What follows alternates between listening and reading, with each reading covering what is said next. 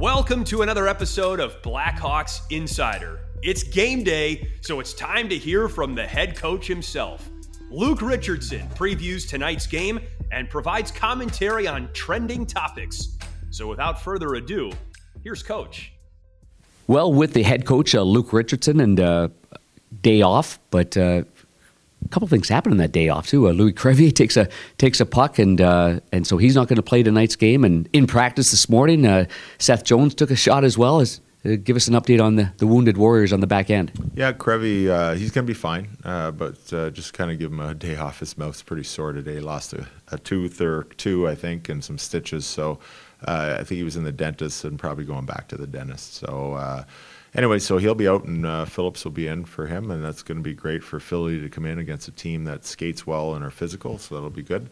And Seth's fine. He just took an errant wrist shot. It was tipped up in the neck, chin area, so he'll be fine. We just was at the end of practice. We just wanted to get him checked out, but he'll be good to go tonight.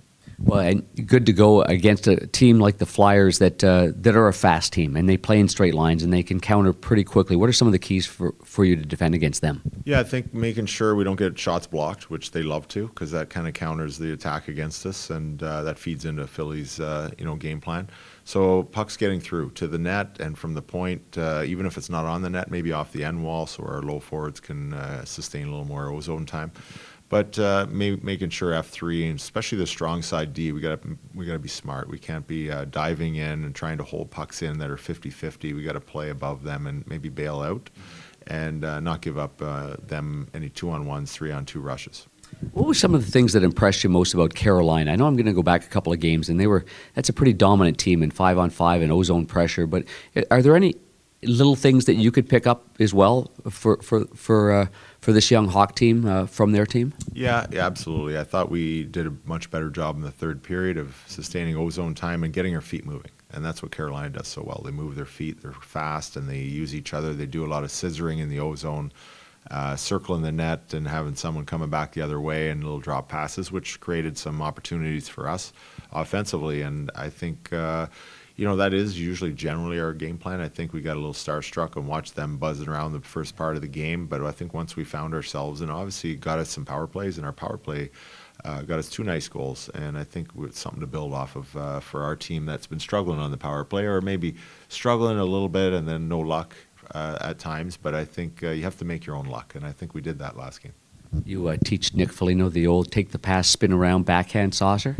No, I'm not sure that was planned either by Nick, but it worked out. And I think when you do that and you're in the right spots, which Connor was and Tyler was at the net, the good things happen. So, and it all came from Seth shooting the puck off the top, and I think that's what we need to do a little more.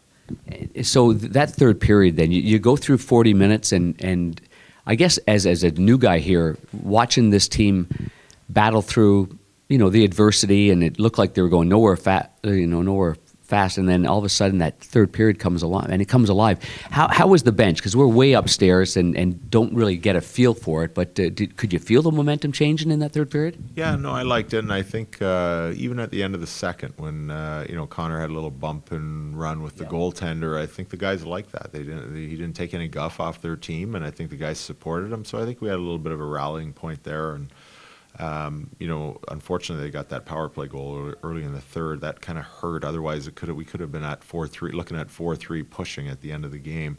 But it's only going to happen if you make it happen. So we didn't get the penalty killed, and we had a big uphill climb. And I liked our resilience to do that, and not pack it in and let it be 7-1 and be everybody miserable.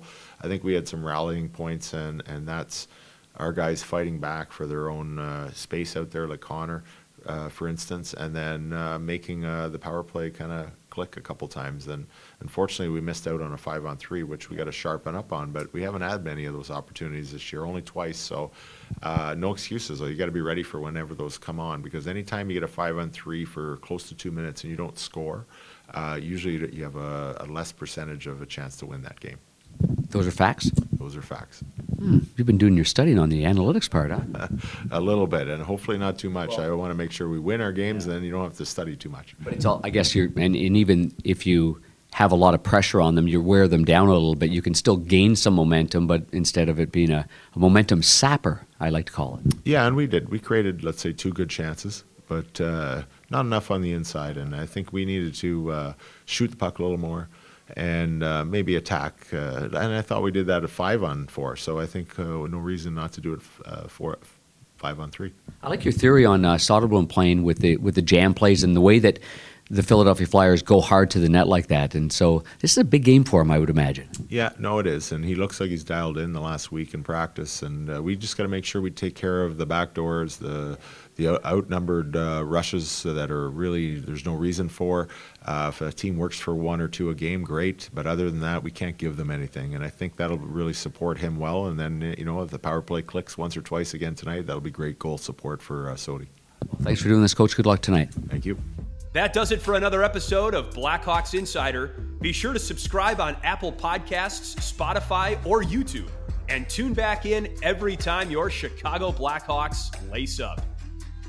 And thanks to Southside Jake for the tracks on this podcast. You can also find him on Spotify, so be sure to give him a follow.